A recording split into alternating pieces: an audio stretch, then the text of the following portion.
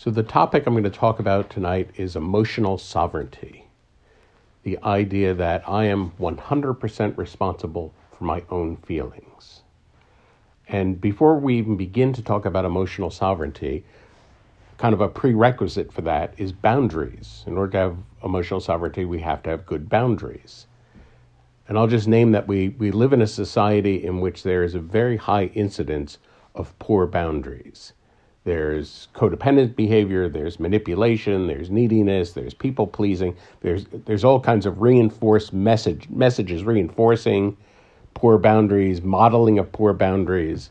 I mean, basically all of entertainment is about people with poor boundaries. You know, people with good boundaries don't make very good entertainment.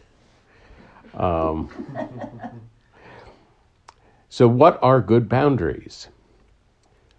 Well, boundaries are controlled by the third chakra, the solar wheel chakra. And I think an excellent way to understand the action of this chakra is to think about the physical organs here. I've made this analogy before in my Sangha. But if you think about the physical organs here, digestion, what is digestion? Digestion is the miraculous process by which not me becomes me. In other words, I eat plants and animals. My body breaks it down and then miraculously knows how to break that stuff down and reassemble it. Some of it becomes me, and then the stuff my body doesn't need, it eliminates and it just passes right through. Okay? So think about the analogous process with emotional energies. You know, all the emotional messages that we've gotten in life. We got messages from our family of origin, from school systems. We get messages from peer groups, from societal expectations, from advertising, you know, all kinds of messages, you know, you should be this kind of person, you shouldn't be that kind of person, you know, you should look like this, you should think this, you should feel this on this issue, don't feel that on this issue, you know, all these messages. Someone with good boundaries is able to say, okay, that resonates with who I am, that message I'm going to take in, that message doesn't resonate, I'm going to let that pass. So someone with good boundaries is very discerning about what kinds of influences they're going to take in and what kinds they're not going to take in. And again, boundaries really have to concern the core part of the body. Boundaries are not a head thing, you know. Person who treats boundaries as a head thing, maybe a person walks all over them, then they make a bunch of head rules, and then the next time they're with that person, the person walks all over them again, you know. In other words, head rules are not enough to make good boundaries. A lot about good boundaries is just tracking how you feel in your core. Just being aware of when I'm with a person, you know, does it feel warm and fuzzy to be with this person? Does it feel like it resonates with who I am? Or when I'm with this person, do I feel myself constricting? Does it feel unsafe? You know, that sort of thing. And even sometimes it might be that we're presented with something and it's just kind of just kind of a subtle sense of, this doesn't feel right, you know? And it's so easy for the head to talk us out of the body's sensation. Like, oh, it's going to be fine. I know it's going to be fine, you know, and just override it, you know? And what would it mean to be fiercely faithful to the way that your core felt and to trust that as you walk through the world, you know? I think another important thing to consider with boundaries is someone with excellent boundaries owns their yes and owns their no. You know? So first of all, when you give a yes, how often is that yes a hell yes, a I'm 100% in yes, versus how often is it a codependent yes of, well, I really don't want to, but I'm saying yes because I know that's what you want or you expect, you know? And just to pay attention to when you're saying yes, are you really behind that yes? You know? And, you know, and it's always, you know, as you're working with boundaries, it's always important to realize if someone asks you something, it's always fine to say, let me feel into that more. Let me get back to you. Like, don't force yourself to rush to an answer because somebody else is impatient, you know? And then similarly, do you own your no? When you feel no, do you feel empowered to say no? You know? Again, someone with good boundaries is very comfortable saying yes and very comfortable saying no. So that's a little bit about boundaries. And so now sovereignty. Sovereignty is the idea that I'm 100% responsible for what I feel. And we have a lot of language in common language that mitigates against this. That person made me angry. That person made me sad. That person made me upset. In other words, I'm saying that person has agency over my internal states when I say that, A much more honest kind of language is used in something like T group or nonviolent communication, the idea that, when you said such and such, that brought up anger in me. So I'm not hiding the anger, but I'm naming it. That anger is my own. I own that. I'm naming that and taking responsibility for it rather than, pouring it out as blame. You made me angry, this kind of thing. I often say it's one of the tragedies of human life that we are so apt to want to try and control all kinds of things that we have no business controlling, and that we're not taking enough control for the things that we can control, And so it's certainly true that I have zero control over what anyone else thinks or feels, what anyone else says or does, I have zero responsibility for that. But, and this is a very important distinction, whatever external thing happens, I am 100% responsible for how I interpret it, for how it emotionally lands for me, for all the emotions that come up with respect to it. I'm 100% responsible for how good my boundaries are and for making them better if they're not so good. Like all of that, I'm 100% responsible for. I'm 100% responsible for my ability to shift perspective, what psychologists call emotional reappraisal of things, going from maybe, a narrative where that person did that to me or, that person's action was all about me, shifting that to, maybe it wasn't about me at all. And maybe I don't have to, invest a whole lot of, whatever in it. And so all that is part of emotional sovereignty, all that responsibility around my emotionality. Okay. And again, I'm not responsible for what the other person says or does, but I am responsible for how it lands for me, how I interpret it, all of that.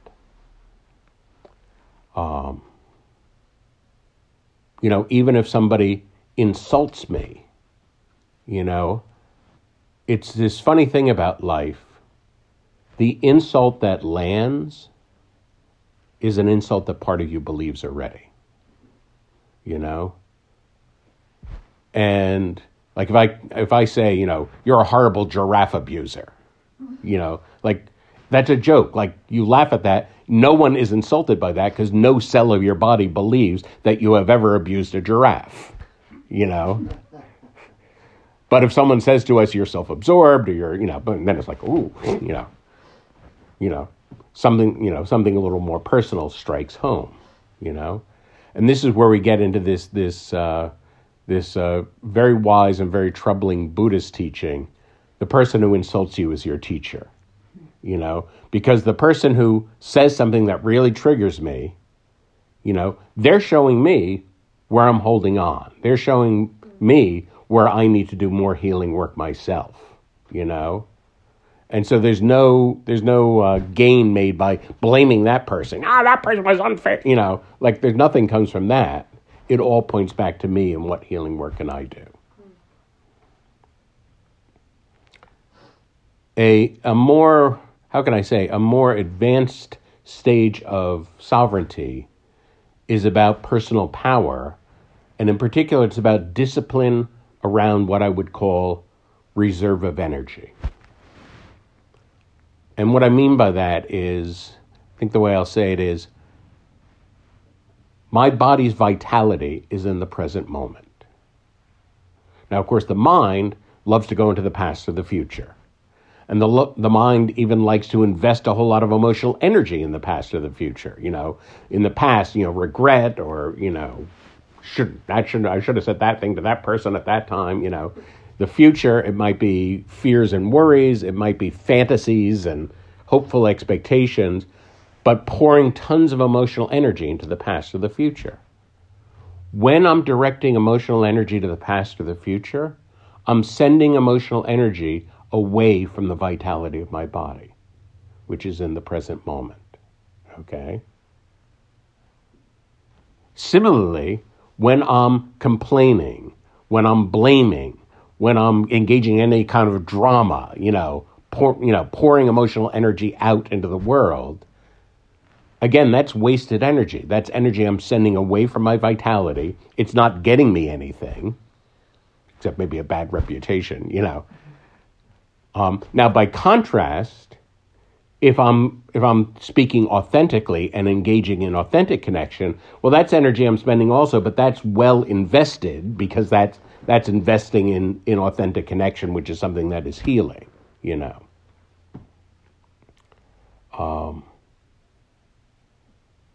It's a good thing to think about whenever we talk.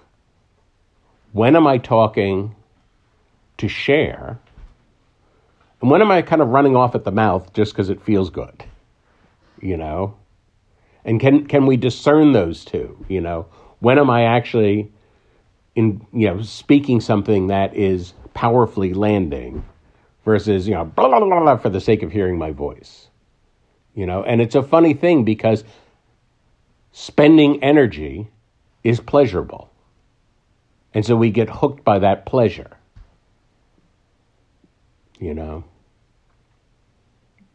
And even there's energy associated with our attention.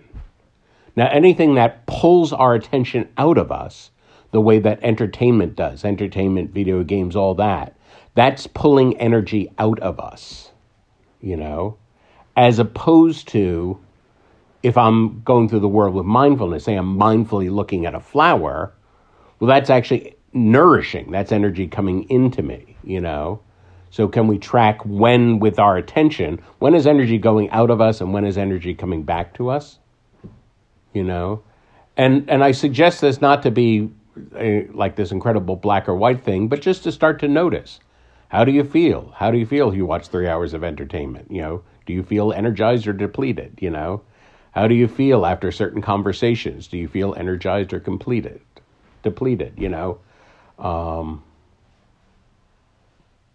The more we can track our own energy, the more that we can eliminate unnecessary expenditures of energy, the more powerful we feel. And part of that sense of power, personal power, is part of sovereignty, So at this point, I prepared a quote sheet. I'll pass out the quote sheets.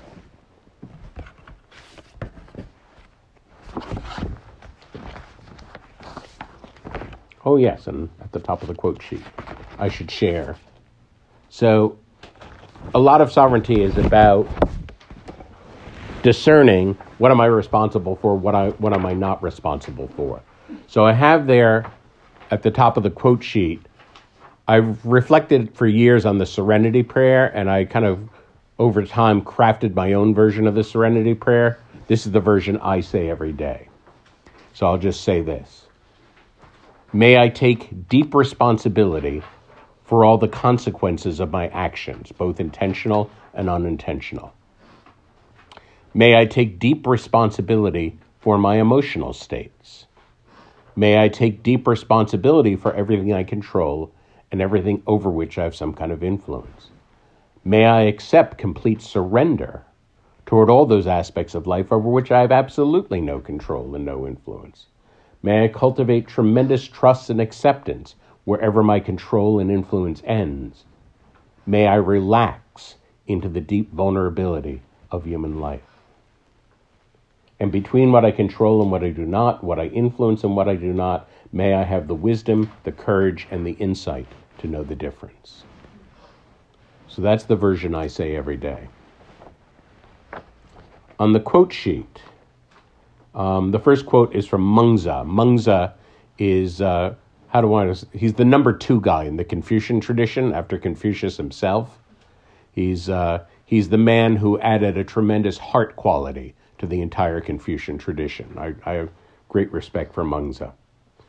So Mengzi said, so that it is, whenever heaven invests a person with great responsibility, first it tries his resolves, exhausts his muscles and bones, starves his body, leaves him destitute, and confounds his every endeavor. In this way his patience and endurance are developed, and his weakness is overcome. And it's fascinating, when a spate of bad things are happening to you, do you make yourself a victim, weave a victim story and self-pity and all that? Or can you recognize it as perhaps this is how life is preparing me for the next challenge, Freud said, most people do not really want freedom because freedom involves responsibility, and most people are frightened of responsibility. Dietrich Bonhoeffer, who died in a concentration camp, said, action springs not from thought, but from a readiness for responsibility. Satyananda Saraswati said, a happy or unhappy life is your own creation. No one else is responsible. If you remember this, you won't find fault with anybody. You are your own best friend as well as your worst enemy. Carlos Castaneda said, all of us, whether we are warriors or not, have a cubic centimeter of chance that pops out in front of our eyes from time to time. The difference between an average man and a warrior is that the warrior is aware of this, and one of his tasks is to be alert, deliberately waiting, so that when his cubic centimeter pops out, he has the necessary speed, the prowess, to pick it up. Maya Angelou said, I can be changed by what happens to me, but I refuse to be reduced by it. Very powerful. Warren Buffett said, the difference between successful people and really successful people is that really successful people say no to almost everything. Mary Oliver said, you must never stop being whimsical, and you must not give anyone else the responsibility for your life. The Dalai Lama said, I believe that we must consciously develop a greater sense of universal responsibility. We must be learning to work not just for our individual selves, family, or nation, but for the benefit of all mankind. Choying Trungpa said, to be a warrior is to learn to be genuine in every moment of your life. Bruce Lee said, the successful warrior is the average man with laser-like focus. Jack Kornfield said, freedom is an urgent, beautiful, and large responsibility and a natural consequence of being human. Paul Coelho said, the two worst strategic mistakes to make are acting prematurely and letting an opportunity slip. To avoid this, the warrior treats each situation as if it were unique and never resorts to formula, recipes, or other people's opinions. Marianne Williamson said, no one will listen to us until we listen to ourselves. Harvey Fierstein said, never be bullied into silence. Never allow yourself to be made a victim. Accept no one's definition of your life, but define yourself. Henry Cloud says quite simply, you get what you tolerate. Jagi Vasudev says, all along you've been shaping your destiny unconsciously, but you can also work on it consciously. You can make the effort to access your core and realize that everything is your responsibility and shift your focus inside, then you can rewrite your destiny. Brene Brown says, daring to set boundaries is about having the courage to love ourselves even when we risk disappointing others. Elizabeth Gilbert said, just say what you want to say and say it with all your heart. Veronica Tululeva says, we try so hard to make ourselves lovable, yet each layer of this mask puts another wall around us, a wall that keeps love out. Theun Mares, I wish I knew more about him, he said, a warrior cuts out all unnecessary acts. In this way, he saves his personal power. And finally, Dr. Jacinta I wouldn't even try the last name. She says, "Do not wait for the green light. You are the green light."